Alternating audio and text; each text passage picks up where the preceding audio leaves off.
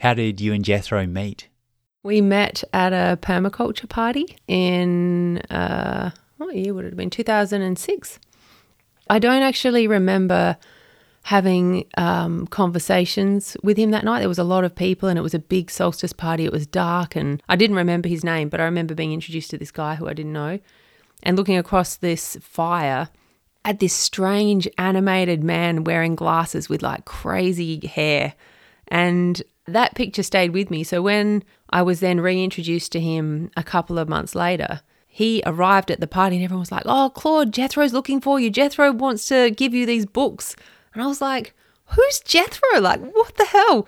And he rolled into the room and it was just like, sort of like the sun came out. I was like, "Oh my God, you're Jethro." And straight away I was like, "You're my boyfriend." Like, I just knew it.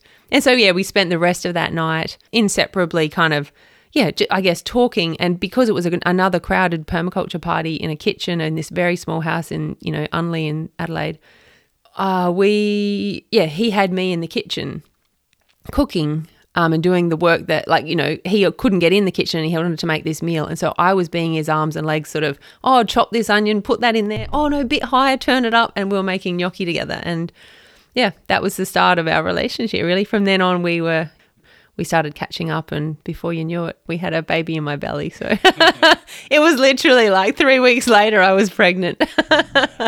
It was like very explosive.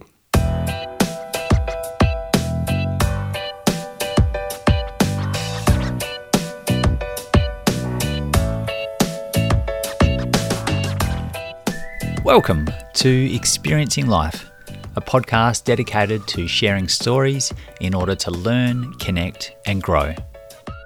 In this episode, we focus on death and dying, or more accurately, how we can celebrate life by encouraging open discussions of death and the rituals that follow. We'll learn about this from Claudia Peoples as she shares her story and that of her partner Jethro, who died in 2018 of motor neuron disease. We will also hear from Helen Roberts, who works as an end-of-life guide, helping people in the decisions surrounding death and through the grieving process. Here we go.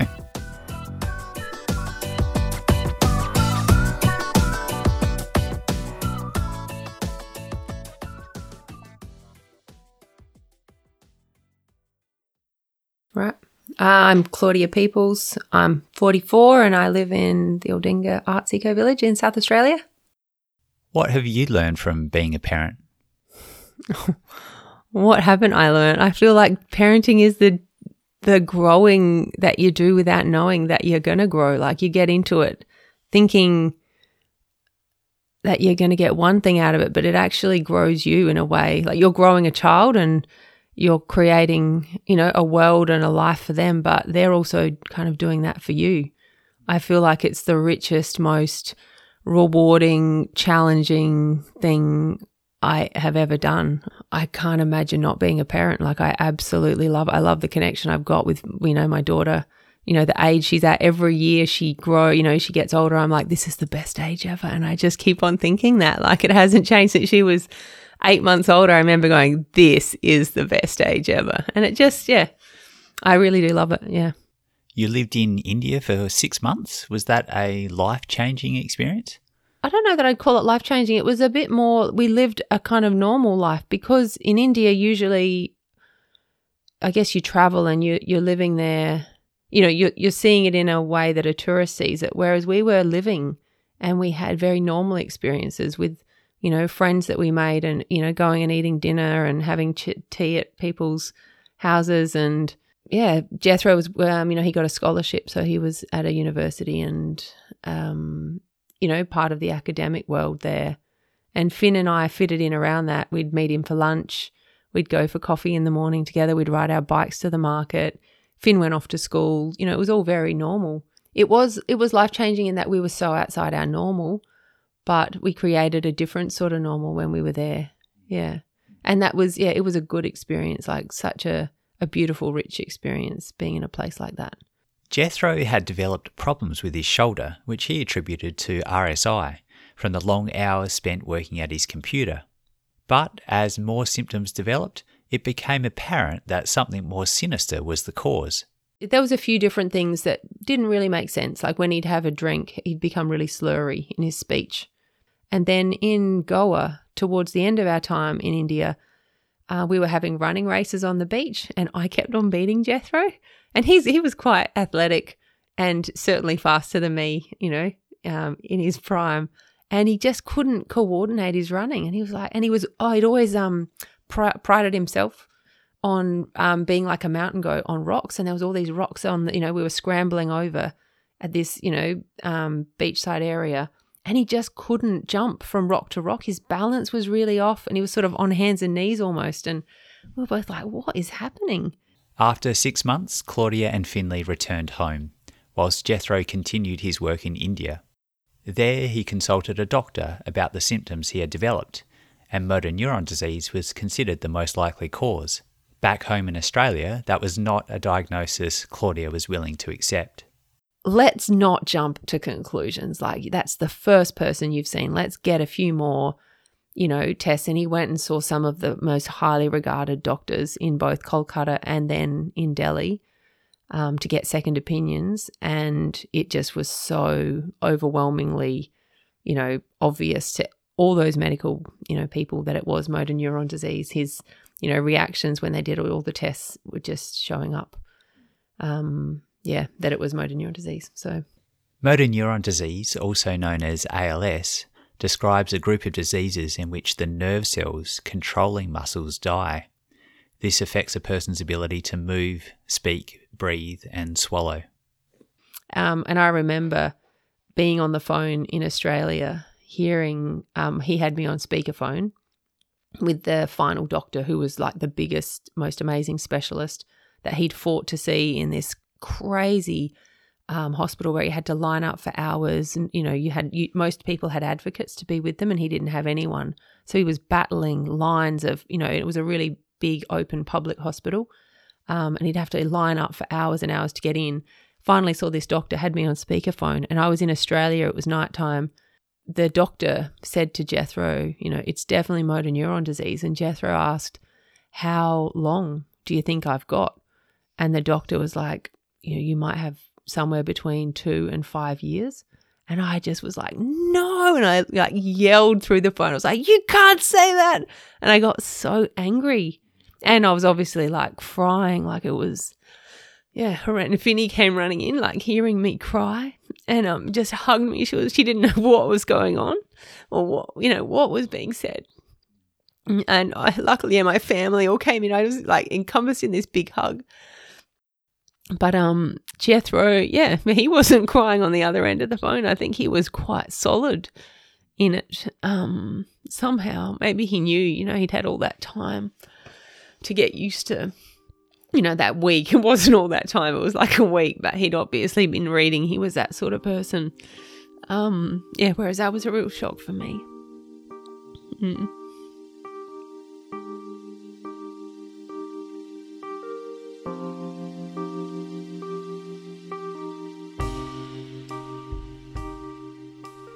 I think a lot of grieving happened in those early months, just the adjusting to the idea, because motor neuron disease is terminal. Obviously there's exceptions, and it's not straightforward. The decline in most people, it's so different.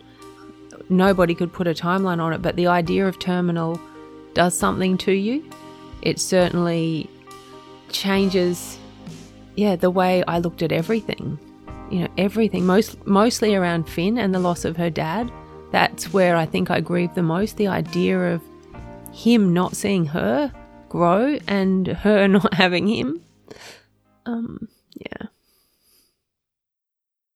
Buddhism had already been a part of Claudia and Jethro's lives, but following his diagnosis, Jethro decided to undertake additional study.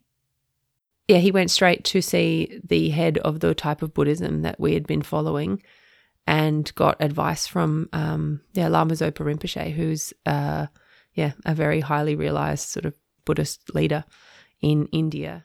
Jethro went and stayed and studied Buddhism in his library, and got all these extensive practices that he had to do for his mind, because he wanted to know how to die well. That was the first thing that came up for him, was how to prepare his mind for what was going to happen to his body and how to get through it in the best way he could.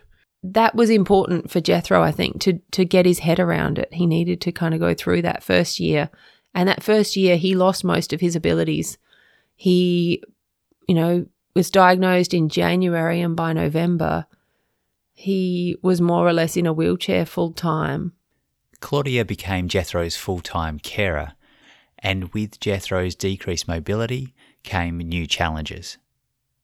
I'd have to get him positioned exactly right, and sometimes that positioning would take like 15 minutes just to set him up with his head on a bolster, leaning forward in his wheelchair, supporting his head and the rest of his body so that he could breathe. And there was some challenges, like there was challenges the whole way through. He and I were not very similar in the way we lived and the way we did things. And so I was having to, I guess, represent him and intuit what he wanted and what he needed. And that wasn't always easy. Like there was often friction or tension because I wasn't getting it right, or, me misinterpreting things. Like the frustration for him, I can imagine, would have been huge. Having someone who's nothing like you try and do things for you was challenging. And that was so tricky so much of the time. And he was often angry, not to anyone else, but he was angry at me for not doing things the way he wanted, which is understandable. But it wasn't always easy to take that frustration and anger and to manage it. And he didn't much care what people thought. So sometimes he was rude to people, and I couldn't handle that. I wasn't great at, him discounting people who were there with kindness and, really trying to help him. Sometimes I found that challenging. Claudia was in need of support herself. Unfortunately, she had lots of loving people around her. Through this experience, I felt like I was being supported really well by my really close family and friends who were constantly checking in with me and making sure that I was okay. I was seeing a counsellor every 2 weeks, which certainly helped me with managing my grief, managing my experience, letting me download all of the anger and frustration I was feeling often at Jethro, I guess resenting the change in him, the change in our relationship, the change, like his reliance on me was not easy. I know sometimes I really did feel like I was living out that carer story, that feeling of nobody understands this, nobody knows what I'm going through, nobody knows how I feel, nobody sees all of this crap that happens behind the scenes. And I didn't necessarily want everyone to feel sorry for me or to, I didn't want to have to tell everyone that, but it's a feeling, that you feel quite alone in, and nobody else can go through that with you. But despite that, I did feel I had a lot of love, from a lot of different people. As Jethro's motor neuron disease progressed, he found breathing increasingly difficult. Eventually, he chose to have a tracheotomy, a tube placed in his throat to assist with his breathing. At times, he also required a ventilator when his breathing became particularly bad. He tried not to rely on the ventilator, but in his last few days of life, Jethro was unable to breathe without it. And that was quite scary for him initially. I guess the whole time it was quite scary for him. And I remember him saying, I know I need to, just stop breathing, but I can't. Like, it's actually really hard to just choose to die. He still had all of his organs and his heart and everything was still working so strong and so, in such a normal way. We figured he could live on that ventilator for quite a long time. No one knew when it was going to happen. And so Finney was heading off to school and had said to him, "Don't you die while I'm at school, Papa J." And we were sitting having a cup of tea and breakfast on the bed, and I noticed a change in his breathing, and I just said to Finn, "Come here," and she held his hand, and slowly he did just stop breathing, which was quite amazing, and I think not like quite conscious. And eventually he did die quite peacefully in the morning.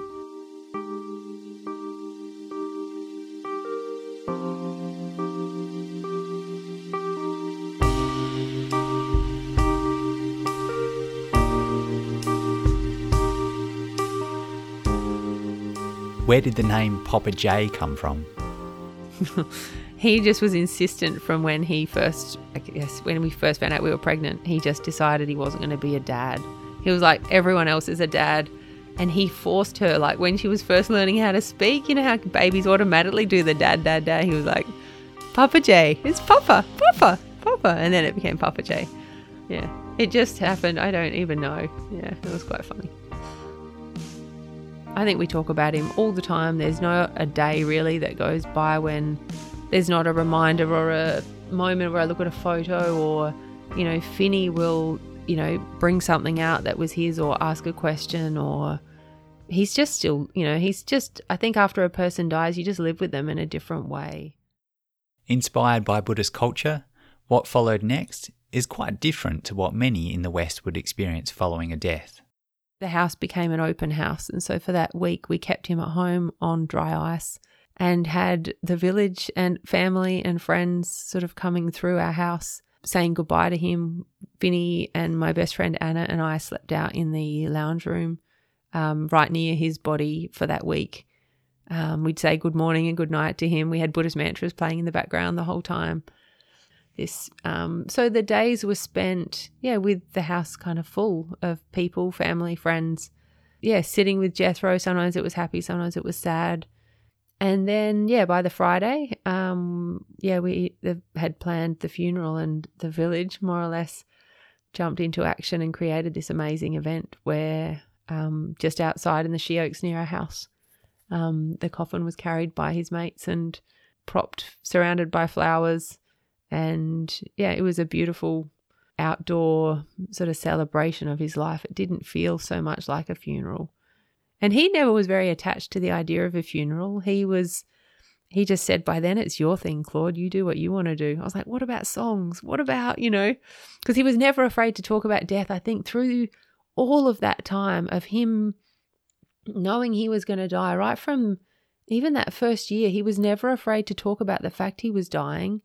He allowed people to ask questions, and I certainly was, very comfortable answering on his behalf or, helping him answer, all sorts of questions, which meant the atmosphere around us became very real. That idea of connection, and when someone's dying, life is only real. Like there's nothing left but the real connection, and there's no room for crap or falseness or anything but real connection. And I think that became quite addictive for a lot of people, to be around an atmosphere where it's so true. And a friend wrote a song for Jethro? Oh, that was the most amazing gift at the funeral. Like within 4 days of him dying, the beautiful Lauren Kate had written a song that felt like it was channeled from him. The way it's written and the feeling of it is like he's just telling Finn particularly that he's going to be with her, like, I'm going to be with you. I'll be there sort of no matter what. And that is just a gift that she will never know, how special. Yeah, that's amazing. Not many people get that, I don't think. I am each morning songbird. I am each colorful shirt. I am everywhere you need me. I am everywhere you need me. Though you can't see me, I'm here.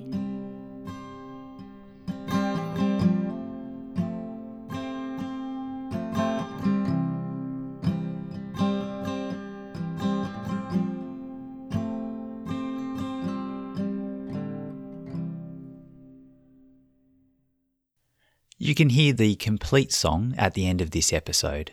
along with details of where to find Lauren Cates' music. Jethro Adams died in 2018 at the age of 46. He devoted time to learning and talking about death because, as Claudia said, he wanted to know how to die well. For many people, death is an uncomfortable subject to discuss. Even talking about one's end-of-life wishes is often avoided.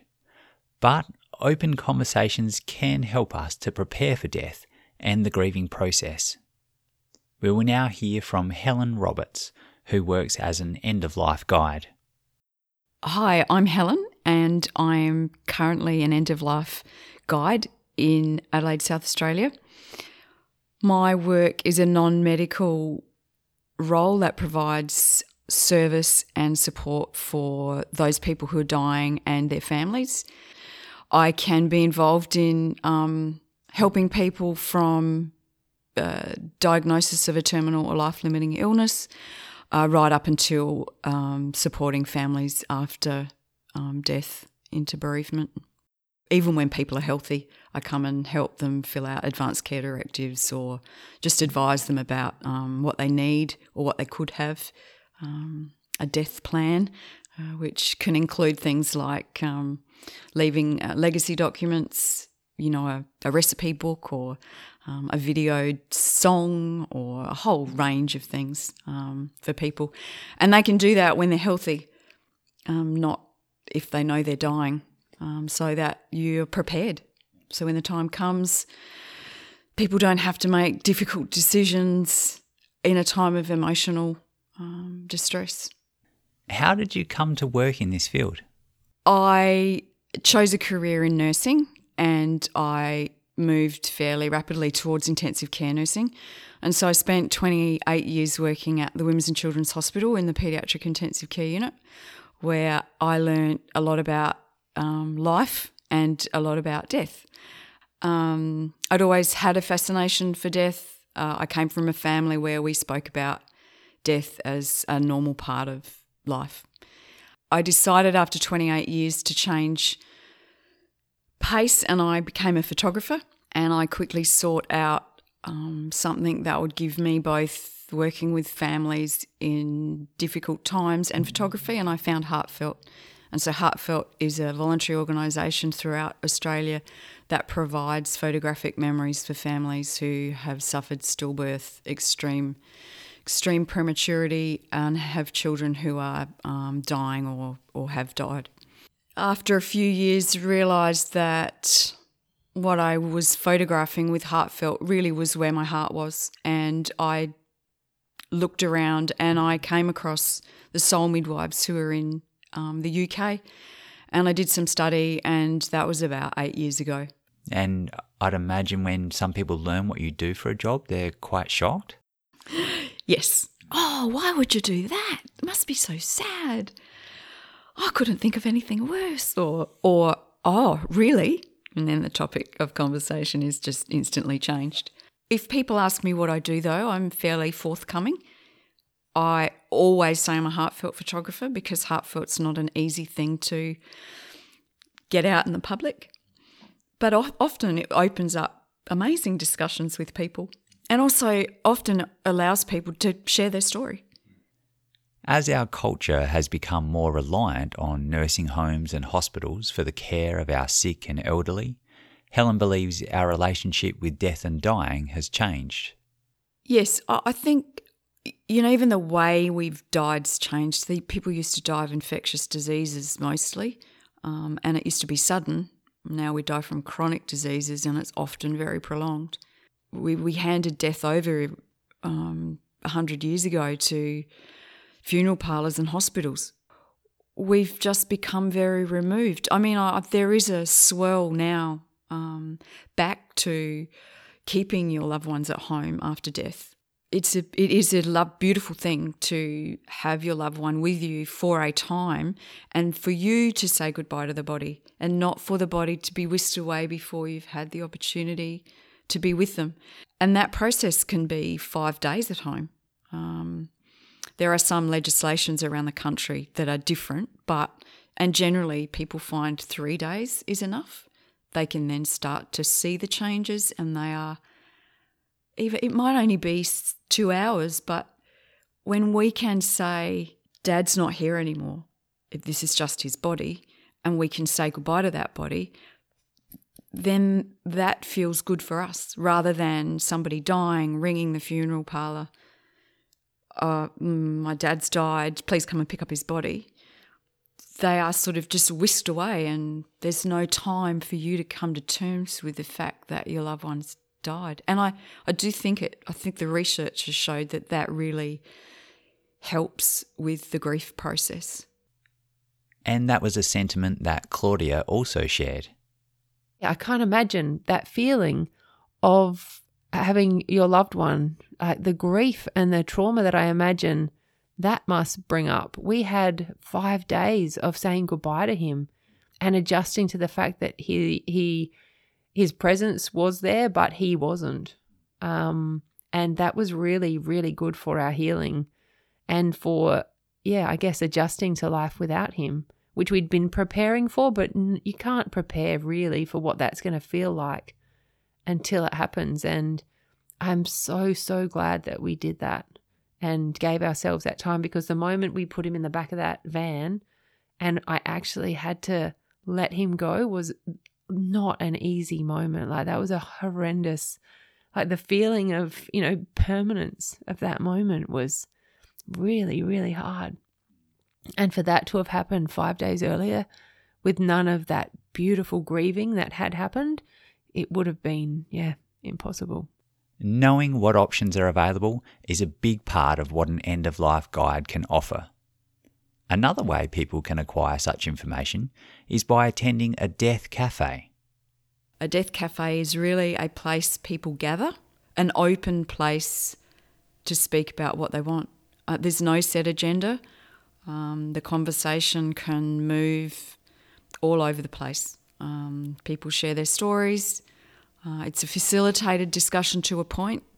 People are often surprised at what they find out at a death cafe, and they're often quite excited and empowered and positive at the end of it. And people they say, oh, I thought this was going to be grim and dark, but it was empowering and I'm excited, and we laughed and we cried. But once you've thought about it and made a plan, you can get on with living. And life is, you can live your life right up till the moment before you actually die. And you can. I've seen it. If we could have more open discussions, I honestly think we'd change the world. And that's a big call. The idea of photographing a loved one after they've died or their funeral is perhaps confronting for some people.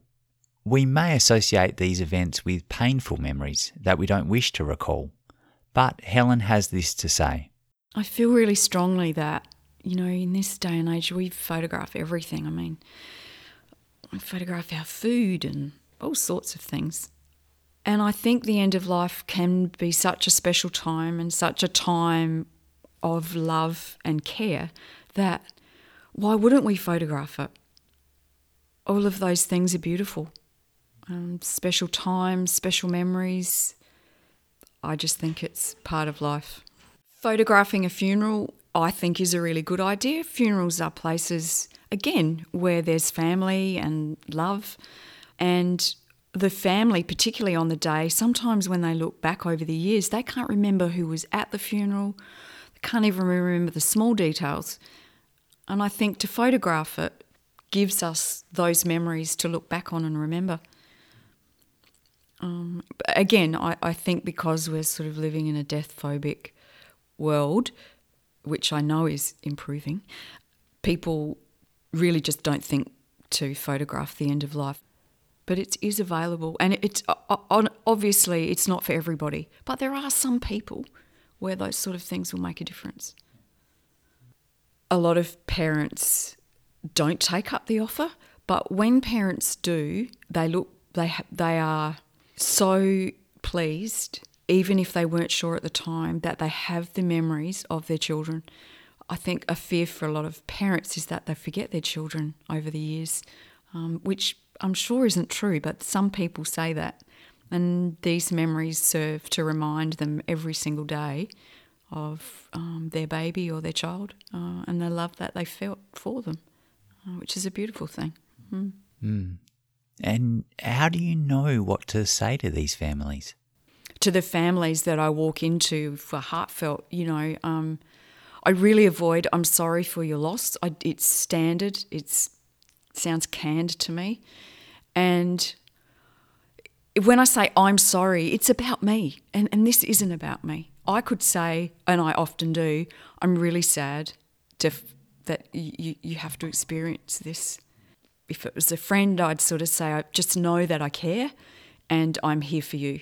If you listen and truly listen with this one mouth, two ears, that's the best thing to do. And if you don't know what to say, you say that. You say, I don't know what to say. Do you feel you're at risk of taking on other people's grief? Oh, there is certainly a risk, but I think boundaries are really important in this work sometimes because it's easy to get lost in it, especially when you become, if you're working with a family for a long time or even a short time and you have a bond, you will be sad and you could take on their grief. But I don't, because the bottom line is it isn't about me. It's about them and their experience and their grief. And I can come home and I can do my grief and process it. I light lots of candles. I give myself sort of time frames. I allow myself to feel how I feel. And I process that, and then in a few days' time, I'm usually right and ready to move on. The beach is my place of restoration and solitude, and also my art. So, yeah, you have to be careful. Helen believes there are huge opportunities for schools to engage in greater discussions about death and dying, and doing so will help children navigate a variety of difficult changes in their lives. Claudia and Jethro were always honest with their daughter when tough questions came up. I just believe that kids are a lot more resilient than we give them credit for. I let her, in her own time, discover what was going on for her dad. Then I guess initially she had no idea that motor neuron disease meant that you died. And we did not rush that. I was always honest. No matter what she asked, I would answer with the real answer, not a fluffy version of it. And when she asked, do people who get motor neuron disease die? I said, yes, they do die. No one can say when. Some people might live for 50 years. Some people might live for 1 year. And Papa J is somewhere in there. And yeah, he will die, but nobody can tell us when. Conversations about death and dying may be tough, but planning for this inevitable event can lead to better outcomes later. Discuss with your family, your doctor, your death doula, what your wishes are. Starting the conversation can help clarify points you may never have considered. And these discussions are not just for the elderly or for those with a terminal illness. They used to say the only two things in life that were certain were death and taxes, but taxes aren't even certain now, so death's it, and we're all going to do it. A good place to start is to complete an advance care directive, sometimes referred to as a living will. These documents help inform family members and medical staff about your wishes. Do you want to receive CPR? Do you want to donate your organs? Do you want to be buried or cremated? Do you want Tom Waits or Van Morrison played at your funeral? All the important stuff. It is important, though, to not only have an advance care directive, but to discuss your wishes with your family members or substitute decision maker, and to have these documents available to those who might be caring for you, such as nursing home staff or paramedics. You can find locations and other information about death cafes at deathcafe.com. You can find Helen Roberts via her website, which is www.gracefuldying.com. I also have a Facebook profile, again called Graceful Dying.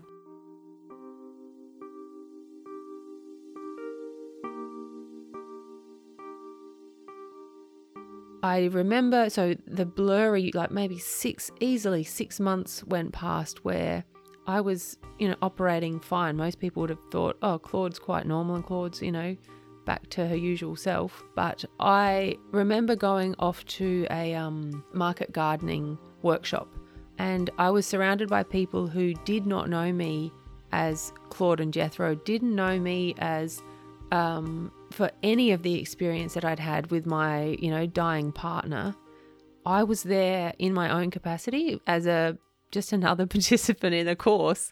And I remember finding myself laughing in a way, like there was this joy bubbling up in me, like that just hadn't been there. It was like a big cloud lifted from me. And I came back into realize who I was, and like all these parts of me came back to life that weekend, which was a very strange. I didn't realize they weren't operating or they weren't there, but it was such a clear shift in me, where I guess I had lost an awful lot of myself through the experience that I wasn't aware of. I just let it go, or I just got on with it.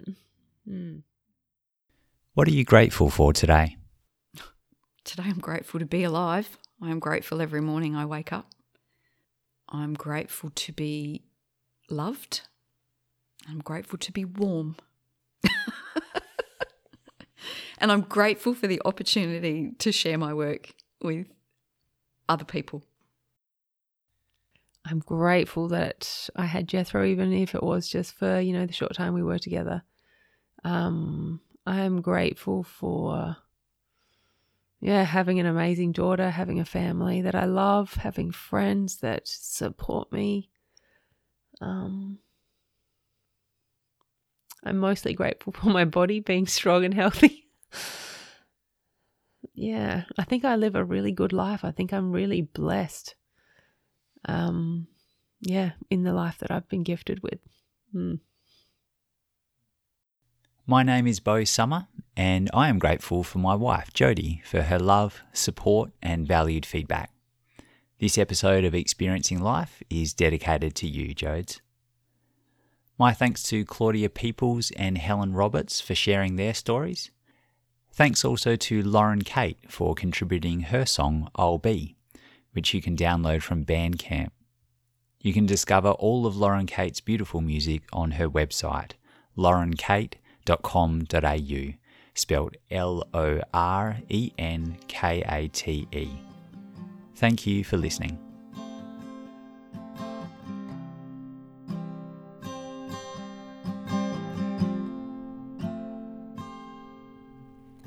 Stay up all night with me, my darling. I wanna feel you right by my side. Run your fingers through my hair again and again and again. Tell me stories, sing me prayers, and whisper all the things I need to hear. These eyes won't see another sunset, but our love, it has no end. Our love, it has no end. I'll be the wind in the trees, I'll be the storm out at sea, I'll be the laughter in your ears, I'll be the mud between your toes. Our love has filled up our home. I am everywhere you need me.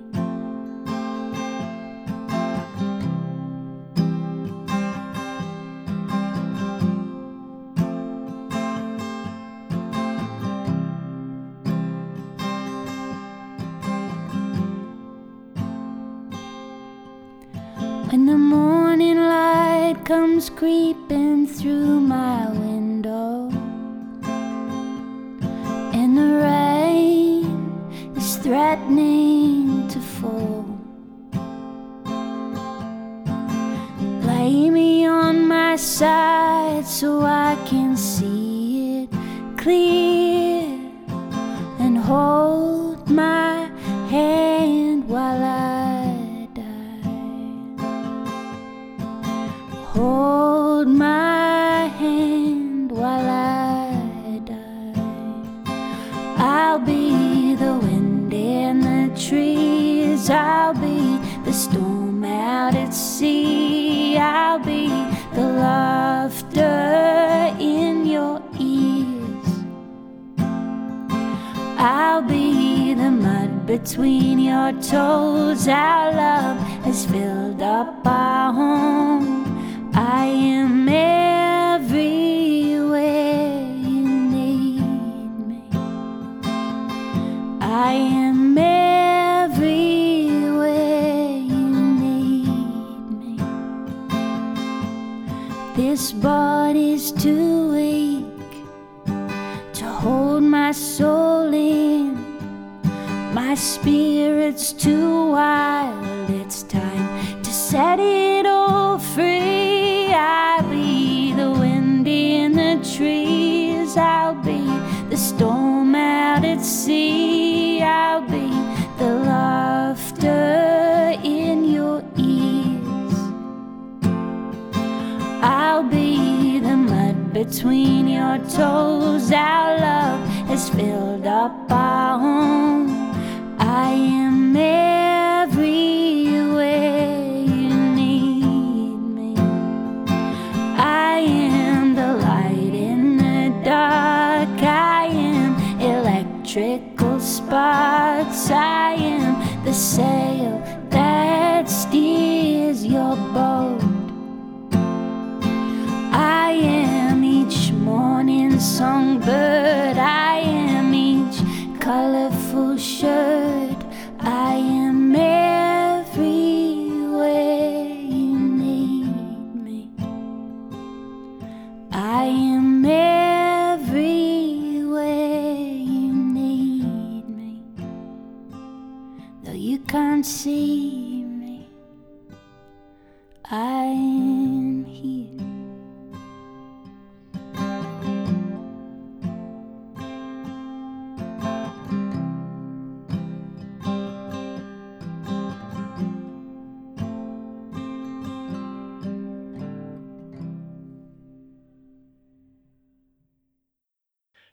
As an aside, we got Jethro's ashes. He chose to be cremated, and it was quite a windy day, and we had Anna's 4-year-old son, Jude. We were all blowing Jethro ashes off our hands into the wind, and I breathed in just as Jude blew the ashes, and I got a whole face full of Jethro. So he's living inside me, like, yeah, funny.